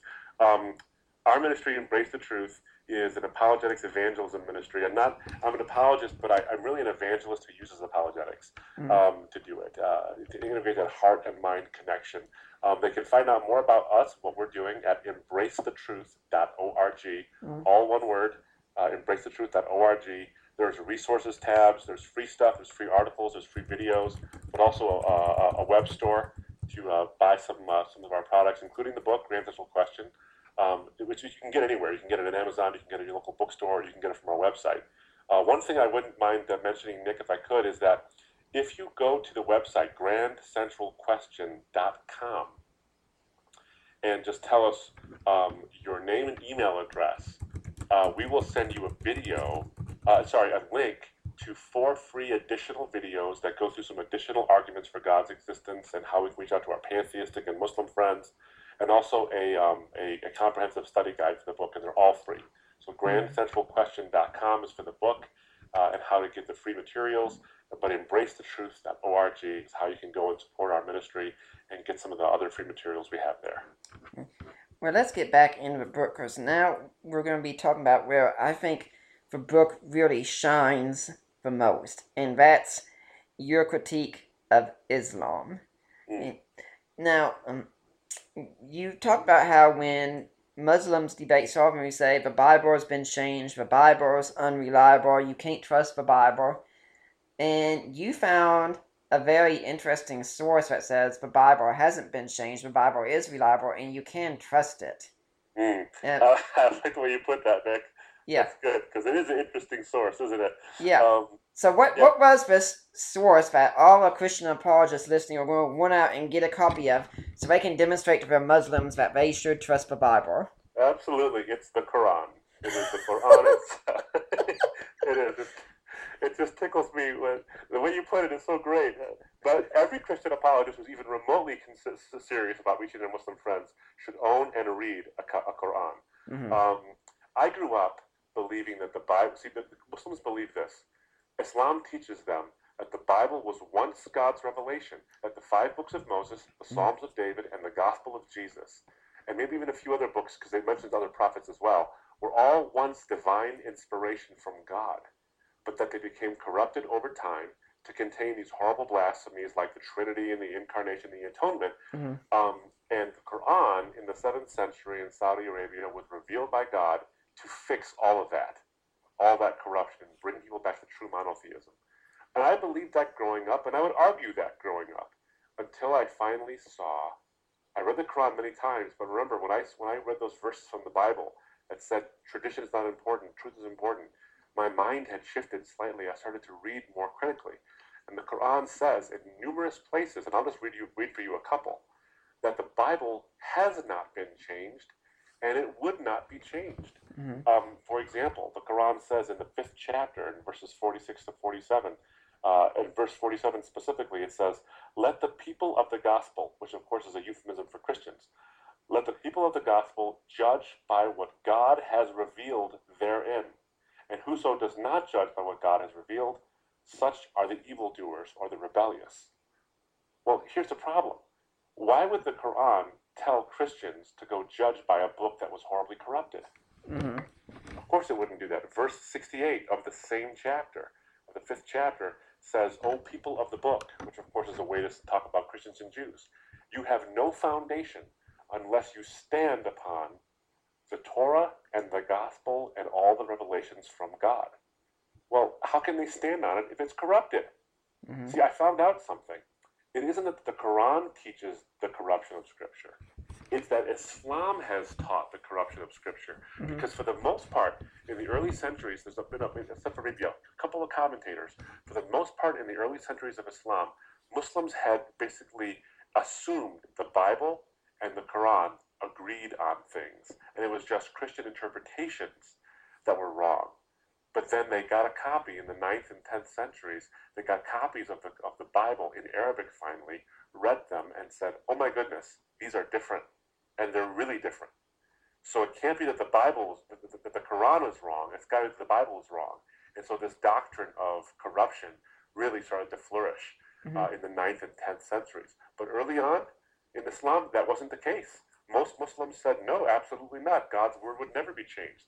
Even the most well-read commentators on the Quran who were Muslims said, no, God's words have never been changed. The Bible exists today as it always has. So we need to, and by the way, this is something that I wrestled with this specific idea in my head. There was a dilemma that I was facing. See, I had read this, and then I realized this is what Al Gore calls an inconvenient truth, because I suddenly realized that the Quran I've been reading tells me that the Bible is right. Well, if the Bible is right, then the Quran is wrong, because the Quran and the Bible contradict each other. But if the Bible is wrong, the Quran is still wrong, because it says the Bible is right. So I've got a really serious problem here. But then there's a fundamental issue. This is part of the grand central question for Islam. There's this phrase, Allahu Akbar. Everyone knows this phrase, Allahu Akbar. And unfortunately, when you watch the news, something explodes whenever someone says Allahu Akbar. It's not really a terrorist chant. It literally is it's a phrase that literally means God is greater. For the Muslim mind, God is the greatest possible being, sort of an Anselmian idea. He is the greatest possible being, and there's no being greater than him. And he's all-powerful, he's trustworthy, he's all these things. But here's the problem, and I was facing this as a Muslim. If the Bible was once God's revelation, but became corrupted, there's only two possibilities. Either God could not stop the corruption, or he would not stop the corruption. If he could not stop the corruption of the Bible, then he's not all-powerful. And if he's not all-powerful, then he's not great. And the phrase Allahu Akbar isn't true. And so no Muslim would agree with that he couldn't stop the corruption of the Bible. Which leaves them only with option 2, which is that he could have, but chose not to stop the corruption of the Bible. If that's the case, that's not any better. Because the only way we know anything about God in terms of how to worship him correctly, what certain doctrines are, what he's done and who he is through his self-revelation. And if he could have stopped his self-revelation from becoming corrupted, but chose not to, then that means that he took his hands off the wheel and let his self-revelation get into such horrible disrepair that millions, if not billions, of people went to their deaths believing horrible, damnable blasphemies about him. And it's his fault. And if that's the case, why believe that he would protect the Quran from corruption either? Because if he's not trustworthy enough to do that, then why believe anything he says? Just chuck the whole affair, because there's no way to know if what he's telling you is true or is preserved if he can't protect it. So as a Muslim who believes in a God who is all-powerful and trustworthy, I could not believe that the Bible was corrupted. It was just not an option open to me. And it's not an option open to any Muslim who takes that seriously. And before we get into the defense of the Bible, what about for Quran? I think you said earlier that for Quran, for text isn't reliable. It hasn't been handed down. Could you explain that some? Sure. Almost every Muslim you talk to will tell you that the Quran we have today is the exact same in every letter, vowel, whatever it is that we had originally when Muhammad finished the corpus of the Quran during his lifetime, and that was it. There's numerous problems with this, and these come from Muslim sources, by the way. Some of the most important Muslim sources are what are called the Hadith, Hadith. And the Hadith, of course, are collections of Muhammad's sayings, but also some sayings and some actions by some of his companions. And what those sources tell us is that when Muhammad died, there were some, at least allegedly, some copies of the Quran written down. But as the empire began to expand, and it began to expand very rapidly, there was no copies of the Quran written. They were mostly memorized. And those who memorized the Quran were dying either of old age or in these battles, because after Muhammad died, many of the people who converted to Islam left Islam because Muhammad was dead. And so they fought to keep the apostates from leaving. And so a lot of the memorizers of the Quran were dying. So what was being written down wasn't being faithfully transmitted, and the um, uh, caliph, the caliph, his name is Uthman. He commissioned a man named Zayd to go out and collect all the manuscripts because they were aware that all the manuscripts were very wildly different. They were different in the number of chapters they had or what they included in those chapters. He said, go collect all the ones you can, bring them back to the central government. We will decide which is the authentic one, and we will burn all the rest. And he did exactly that. He tried to get as many copies as he could, and he didn't collect all of them, but then Uthman decided which ones he wanted. And some of Muhammad's most important companions, his closest companions, had versions that Uthman did not agree with, and they would not give him their version, saying, no, mine is the true one. But then Uthman says, this is the one I want to make the official one. Uthman burns all the rest of the ones that he can find, and they have a standardized text. And then it happens again later. I think not too long after that, the same thing happens again, a re-standardization of the texts. So all the variants in terms of manuscripts were burned. But it's interesting because recently in a mosque in Sana'a, Yemen, they discovered the Sana'a manuscripts of the Quran. And these are the oldest known manuscripts we have. And they are different than our current manuscripts. Now, there's not wild, huge differences, but in what we were able to study, because once they found these and they realized there was differences, the government of Yemen snatched them up and wouldn't let anybody look at them anymore. So no one's able to study these things anymore. But even that paltry view we had showed us that the Quran, the oldest manuscripts of the Quran, do not agree with what our standard Quran is today. Yeah, you said this was found in Muslim sources. For anyone who's interested in reading, can you name some of the Muslim scholars that will back this up? Sure, like there's the Bukhari, Bukhari, is one of the important sources on the origin of the Quran.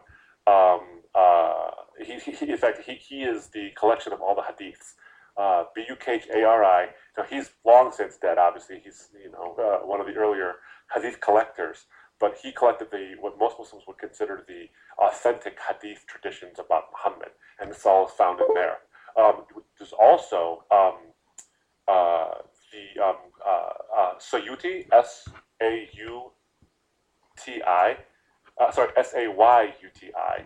In his works, he also has some of the collection of this stuff as well. And then you see there's a good little book called In Search of the Original Quran, written by a Muslim whose name is Mandhar Sfar, Sfar. And he talks about the various serious problems we have with regard to the Quran we have today. And this is a Muslim scholar talking. So I would look into that one too. It's called The Search for the Original Quran by Sfar, Sfar. Okay. Now, what about someone, though, who will say that, okay, well, that doesn't exempt the Christian Bible. I mean, hey, Bart Ehrman, he's come out in there and he's exposed all the changes that have taken place.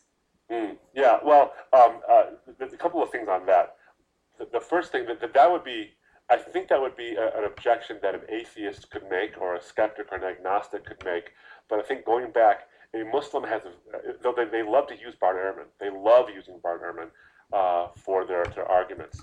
But they really can't, because there's still a very serious theological problem that they have to contend with. And again, it's the idea that, okay, let me tell you, let's assume that it is changed. What does that tell you about God? Because your Quran says it wasn't. Mm-hmm. So if that's the case, if the Bible has been changed, then your Quran is wrong. Are you willing to go there? Mm-hmm. And so that I would establish that first. But then let's look at what Bart Ehrman actually says. And of course, there's been a virtual cottage industry of books responding to Ehrman's challenges to the authenticity of the Bible in terms of its transmission and its alleged errors and contradictions. I think if we have the mindset where we're going to look for errors, we're going to find them. But if we have the mindset of saying, let's give it the benefit of the doubt, or at least let's be neutral on the topic and say, is there an explanation? Then we can see an explanation for some of the things that we think might be problematic in terms of contradictions. Mm-hmm. But here's what's not been changed, and this is the important thing, I think, Nick, that I know Mike talks about this, and he does such a great job. Him and Gary Habermas do such a great job of this. Is saying, what is the central message of the Christian faith? The Mm-hmm. central claim is that Jesus is the divine Son of God who came to die for the sins of the world and then rose from the dead to prove he was right. And and none of that has been changed. That's always been the church's teachings. So if you have little, oh, maybe he didn't heal this many in this city, or this much bread wasn't done in this city, but this, and all those things. Well, big deal. In the end, did he die and rise from the dead? And if he died and rose from the dead, then what he said about himself should be believed. Mm-hmm. And that's where the historical issues come into play as well in terms of the resurrection. I'm not saying we should skirt those issues. I'm just saying that we shouldn't be terrified of them, because ultimately the resurrection story is the story we hinge ourselves. The Bible doesn't say believe on 2 Timothy and thou shalt be saved. Because for the earliest Christians, there was no 2 Timothy. It didn't exist yet. It was the death and resurrection of Jesus that said it all. Mm-hmm. When I was on Peter Boghossian's Facebook page before I got blocked from there, he actually put up a Facebook status about reading misquoting Jesus and saying, yeah, but Christian apologists aren't going to be able to respond to this one. Yeah, we were all over that one. It's like, yeah, it's about time you finally got it. And so I myself say, yeah, misquoting Jesus, read it, here's my review, here are some of the problems with it and such. It seems like the Muslims, when they argue about them and they think sadly about too many Christians, and unfortunately this is probably true for too many of them, they've never even heard of Barterman, and yet the things in misquoting Jesus, the scholars were looking at this book and saying, yeah, and Exactly right. I mean, knowing that the woman caught in adultery isn't in the Gospel of John, that Mark has a long ending added on, it wasn't exactly breaking news. Right.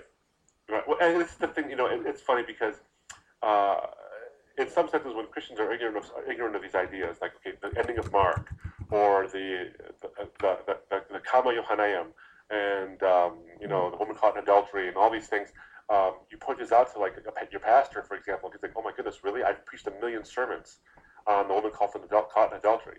And I like the way Dan Wallace says, all I'm telling you is it's not in the Bible. It doesn't mean it doesn't exist. It didn't really happen. It doesn't even mean that it's not a good tradition. It just means that it's not in the Bible. That's all it means. But our acknowledgement of these facts actually gives us more confidence that we know what it does say. Because contrast it with the Muslim. The Muslim, for example, can't say what the original really said because he has no comparisons. All the variant manuscripts were destroyed.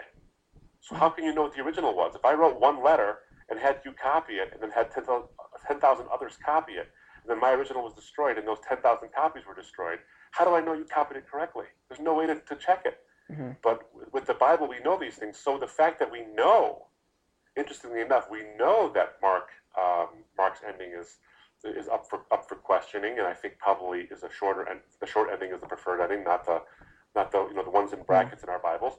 That that woman caught in adultery and all these things. The fact that we know that those aren't in there tells us something. You can only know what's not in there if you know what should be. Yeah. If anyone's also looking for a lot more detailed information on this, go back and listen to our program from April 19th when I interviewed Dan Wallace on the topic of the text of the New Testament, which, as I'm sure you know, Dan Wallace is just the master in this area. Oh yeah, I had Dan on my show a couple of times myself, and sat down and talked with him, and I was there when at some of the Days of Discovery through Josh McDowell. They had some of these Days of Discovery. We're talking about some of the newer manuscripts and uncovering some of these things, and my goodness, what we're finding! What an exciting time to be a biblical scholar. We're finding so many things that are just staggering the imagination. And I'm looking forward to some of the published works coming out talking about these early manuscripts we're uncovering. Well, what are some things that our listeners can be doing when we're talking with Muslims and trying to evangelize them? I mean, I know when I'm dialoguing with Muslims, sadly it seems Muslims are some of the most people who are the most impervious to reasonable arguments. It's funny. In every other context, they're not. But in this one, they are. You're absolutely right. And I'll tell you, I was one of those same people. I think a couple of things, Nick. The first thing is, in the prologue of my book, when I talk about the cost of truth and how powerful that can be, that truth has consequences, I think when we're witnessing to our Muslim friends, we have to keep that in mind because the consequences for them are huge. It's not just the loss of family or the loss of culture or the loss of whatever it might be. There's also an intense loss of identity. I mean, being Muslim is who you are, even nominal Muslims. In other words, those for whom, if Islam was a crime, they couldn't be convicted of it because there's no evidence of their being a Muslim, really, because they don't practice it. They would sit down in an argument with you and fight to the verbal death over whether or not Christianity or Islam is true, yet they don't practice it. Why?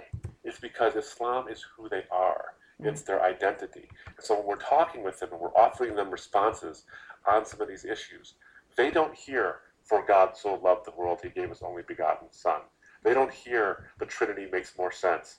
They hear loss of family, loss of job, loss of community, loss of life, or loss of identity. That's what they're hearing first. And so they have to have this sort of recalcitrance to our efforts. But also there's a tremendous amount of pride. See, Muslims live in not in a truth and false paradigm. They live in an honor and shame paradigm. Oh, yes. They believe in truth and falsity. They believe in that. But truth can be sacrificed on the altar of honor sometimes. And that's a hard nut to crack because how do you get around with someone like that? Which is why in Grand Central Question, what I was trying to do was say, find out something that a Muslim cares about and would have to agree with you on, like God's greatness, which is the central doctrine of Islam, and say, okay, so your view of God's greatness is this. I think it's inadequate for the following reasons, but I want you to worship a God who is great. Can I show you how Christianity, the Trinity, the Incarnation, these things actually show him to truly be great? And we can find our common ground, which is God's greatness, from which to jump off of, and now begin to talk about our differences in intellectually satisfying ways. We can never forget that there's a tremendous price to pay. As Christians, we have to be willing to walk with our Muslim friends in the midst of those trials because they're going to have it rough. And they're all thinking, okay, fine, when it gets tough for me, where will you be? When I lose these things, where will you be? I often ask people of every stripe, atheists, doesn't matter who it is, but especially my Muslim friends, this question when I begin the dialogue. Let me assume I could show you Christianity was true. And let me assume you agreed with me. Let me assume further that you gave your life to Christ right now. What would happen next? I let it sit there. And then they say, what do you mean? Well, what would happen with your family when you told them? What would happen with your community? And then I'd let them fill in the blanks and all the bad things. And then I'd say a follow-up question. Isn't that a really powerful reason to be closed-minded? Are you willing to consider the fact that those things are so powerful that it might keep you from wanting to agree with me? They certainly would be for me, and I know that from personal experience that they were. That was some of the reasons why it took me 9 years to come to faith, of steady witness and steady study. Not because the answers were hard to find, it's because the answers were hard to accept. I've also been told that when we're dialoguing with Muslims, we should avoid saying anything negative about Muhammad. I mean, it could be you've got all the information in the world about Muhammad and his relationship with his wives, such as Aisha and such, but don't go that route. I don't see a value in that. I really don't. If you're looking for a way to build a wall, that's the fastest way to do it. If you're looking for a way to build a springboard by which they can go in and maybe dive into the pool of the gospel, that's not the springboard you want them to use because they won't go near it. They'll eventually consider you a bigot and then leave. There might be a time and a place for it. If you've developed a really strong relationship with your Muslim friend over years, or you feel that maybe they're there now, that they can possibly be thinking critically about these things, then maybe, possibly, bring those things up. But if you're beginning a discussion, or if you're even a couple of years into the discussion, for heaven's sake, don't bring that stuff up. They might ask you, "What do you think?" And I would try to venture and say, "Okay, well, what did he say about Jesus?" And get it back to Jesus. But try to spend our time not criticizing Muhammad. He is a source of tremendous pride for Muslims, especially Arab Muslims, because he's their prophet. He's the Arab prophet. Mm. And there's a tremendous sense of loyalty because it's honorable to be loyal to him. And so that's why you have people get really excited and hot under the collar when he's criticized. Yeah. And for people who also want to know more about an honor or shame culture, I can remind you of that. We had Rand D. Richards on here on May 17th talking about the misreading scripture of Western eyes, and we had a good discussion about honor and shame there. Yeah. Well, when you read the story of the prodigal son, Mm. you really have to look at it through Middle Eastern eyes, Mm. and the whole honor and shame culture, and why it was scandalous for the father to pick up and run at his wayward son. Yeah, and why it was scandalous at the very beginning for the son to say, "Give me my portion of the inheritance." That's right. That's right. Yeah. Now, Absolutely. what about also with other Muslims? What about topics like 9/11 and terrorism and such? That no, that's a tough one because that stuff almost can't help but come up. I would avoid bringing it up to the extent that I could because then they might be thinking that you think they're like that. And Mm. by far, most of the Muslims that we run into and talk to do not share those same sentiments towards the West or towards non-Muslims. Some do; Mm. it's a growing number, unfortunately, but most of them don't. Most of them are not sitting around, twisting their mustaches, thinking of ways to blow up airports. They're just regular people like you and I who want to get a good job, have kids, have those kids get good jobs, marry people, and then have grandkids. It's sort of the paradigm. Um, if those things come up, though, I think one way to steer the conversation in positive ways is to say, well, what do you think of those things, and can you tell me why, um, as a Muslim, you disagree with them? Can I Mm. tell you why, as a Christian, I disagree with them? And then maybe go into it, because the Quran does have some passages that seem to justify that behavior. And so most Muslims live in a state of dissonance where they don't want to believe the Quran says those things, but then they realize that it does. And it makes them uncomfortable. But at the same time, if we can just point to, I think, um, the Christian basis to say those things are wrong, we do ourselves a service because we don't want them to leave Islam. We want them to come to Christ. Right. Mm. What about topics like, I know we've only got a few minutes left to discuss this. What about topics like the Trinity? Because this is a very big one. I mean, for them, one of the most powerful objections I get is, where your God pooped.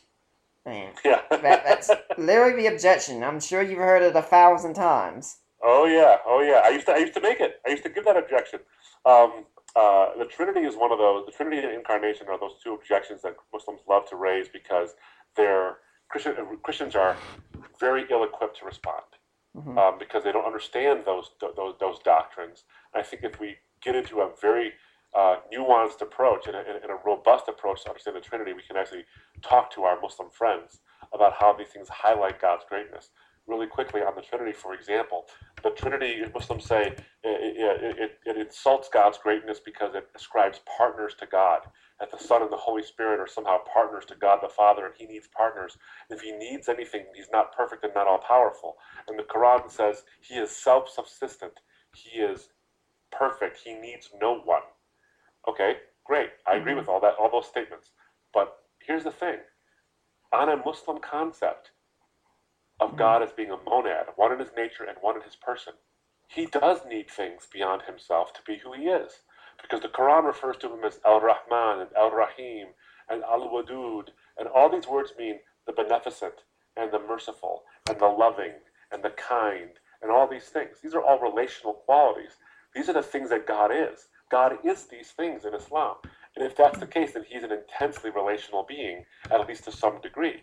And if that's the case, he's also the only uncreated being. Now, if that's the case, then there was a state of affairs in which God was alone. And if he wanted to be relational in some sense, to be who he is, he needs creation to exist outside of himself to be who he is. That's a God who needs something. Mm-hmm. That's a God who's dependent upon something beyond himself, as opposed to the Trinitarian God, who exists as one in his nature and three in his persons, and they're all distinct. Mm-hmm. So the Father, the Holy Spirit, and the Son eternally relate to each other in community. and they eternally share the same being. So they're one being in three persons, and they exist in a relationship, in community, from eternity. So God was never alone. He never needed anybody to be who he is. So when the Bible tells you in 1 John 4:8 that God is love, that makes sense, because God is a being in who defines relationship, because he always exists that way.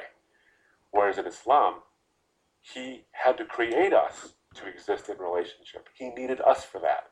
And I don't think that's a God who is great. I think the God who is great is the God who is the Trinitarian God, who doesn't need us at all, who always exists that way and creates us out of his selfless, boundless love. It also comes down to crucifixion. I mean, this is one of the big problems with the Quran, not even established it to the Trinity, that when the Quran talks about the Trinity, it gets the very definition of a Trinity wrong. Yeah, twice, in fact. Yeah. And when it talks about Jesus, you have a denial that Jesus died on the cross. And you're thinking, why should I trust the Quran if I can't even trust this basic historical fact? Well, you're right. You're pointing out the chapter 4, verses 157 to 158 of the Quran, where it says, "They did not kill him, nor did they crucify him, but it appeared to them as if it was so." And the most common interpretation of that is that that a crucifixion event did happen, but it was not Jesus. It was someone else made to look like Jesus on that cross. And theories run from it was Judas Iscariot who was made to look like him, to Simon of Cyrene, all the way to a young disciple of Jesus who volunteered to take Jesus' place on the cross to save Jesus from the torture. Which, by the way, is horribly ironic when you think about it. Islam has someone else substituting for Jesus on the cross when the gospel tells us that he was on the cross for us. Exactly the opposite. But you're right. The historical claim, no one who studies, who believes in a historical Jesus, and that's by far the most scholars, save for a few fringe folks, no one who studies the historical Jesus denies that he died on a Roman cross at the hands of Pontius Pilate at the behest of the Jewish leaders. No one denies this. Only the Quran does. So if they can't get this is the most important fact, this is the most basically known fact about the historical Jesus. How could it get this wrong? And that's an important thing to point out to our Muslim friends, is that it has to, this is an important fact. In fact, you have a lot of Muslim apologists now, like Shabir Ali, for example, who will say, no, he was crucified. And they try to interpret the Quran to say that he was crucified, because they know the serious problems that their position used to face. And with regards to Trinity, it's got a wrong definition. Twice, which you think, even if a Trinity was wrong, I would think that the very message of God would at least get the belief right. Yeah, well, yeah, I mean, what happens in the Quran is in one place it says, it has God talking to Jesus, and it says, I will ask Jesus, did I ever tell you to worship, to tell people to worship you and your mother as gods besides me? And Jesus says, of course not, I've never said such a thing. Well, I agree with that. Yeah. He never said that either. No Christian has ever believed that the Trinity includes God, Jesus, and Mary. Now, maybe there was some really weird sect in Arabia that thought that, but Orthodox Christianity never claimed that. In other words, the Quran is attacking a hill that no one is defending. Also, the Quran also says, forbear and say not three, that God is one of three in a Trinity. Well, no one believes that. No Christian believes that God is one of three in a Trinity. Christians believe that God is a Trinity. Not that he's one of three other beings in a Trinity, that he is the Trinity itself. So even when it comes close, it still gets it wrong. Yeah. So what ultimately is the best piece of advice then overall when dealing with Muslims and interacting with them to get them to Christ?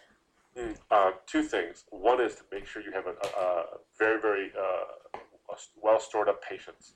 This takes a long time. It took me 9 years, took Nabil like 5 years. I think the statistics are that it takes an average about 3 years of steady witness to get a Muslim to commit to Christ if they're sincere. And the second thing to keep in mind is that you need to keep the main thing the main thing. Many Muslims will rabbit trail all over the place.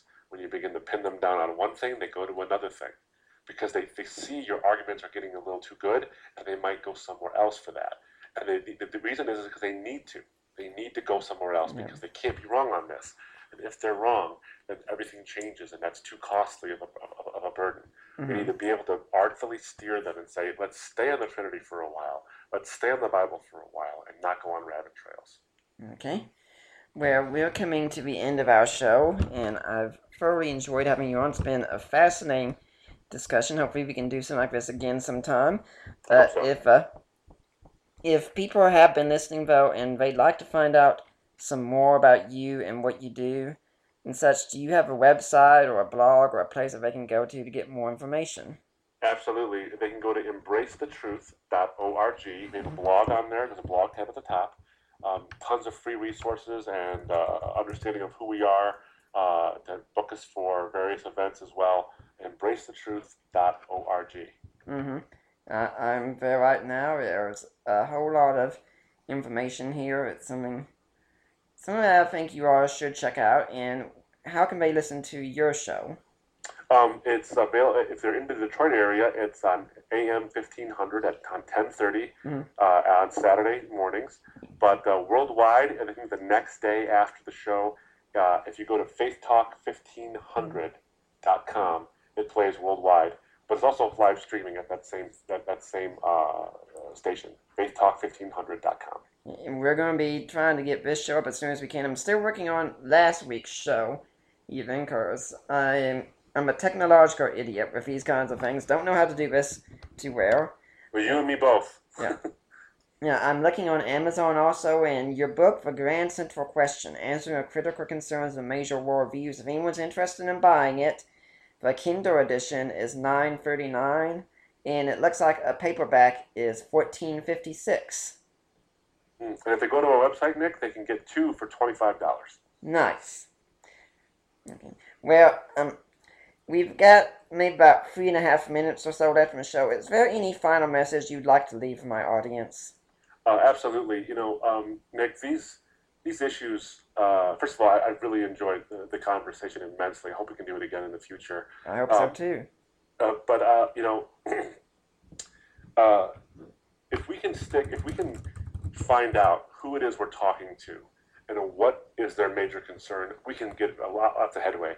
A lot of apologists use 1 Peter 3:15 as their sort of token verse or their main verse for how to do apologetics, which says, of course, to offer a reason for the hope that we have within us, but do that with gentleness and with respect. And I wholeheartedly endorse that sentiment. But I've switched my verse to Colossians 4 verses 5 to 6, when Paul says to always be careful how we walk toward outsiders, making the best use of the time, letting our speech be seasoned with salt and gracious, so that we may know how to answer each person.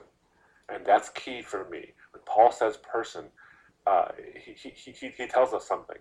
As apologists, as Christian ambassadors for Christ, we're not in the question answering business. We are in the people answering business. Questions don't need answers. People need answers to their questions. And if we recognize that, then we'll be able to see the people for who they are, what their concern is, and sometimes we can see the question behind the question. We can see the angst that causes the question or causes the doubt.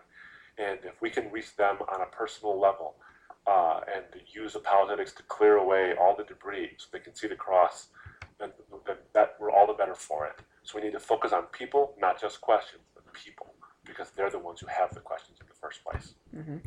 Well, I'd like to thank you for coming on the show. It's been a fascinating time. I'd like to remind everyone that next week we're going to have James Cadu Jr. and Mark Foreman talking about how do we know. But I do thank you so much for being my guest this week. Nick, it's been a pleasure and a real honor. Thank you. Thank you. And for now, I'm Nick Peters, and I am signing off until next time.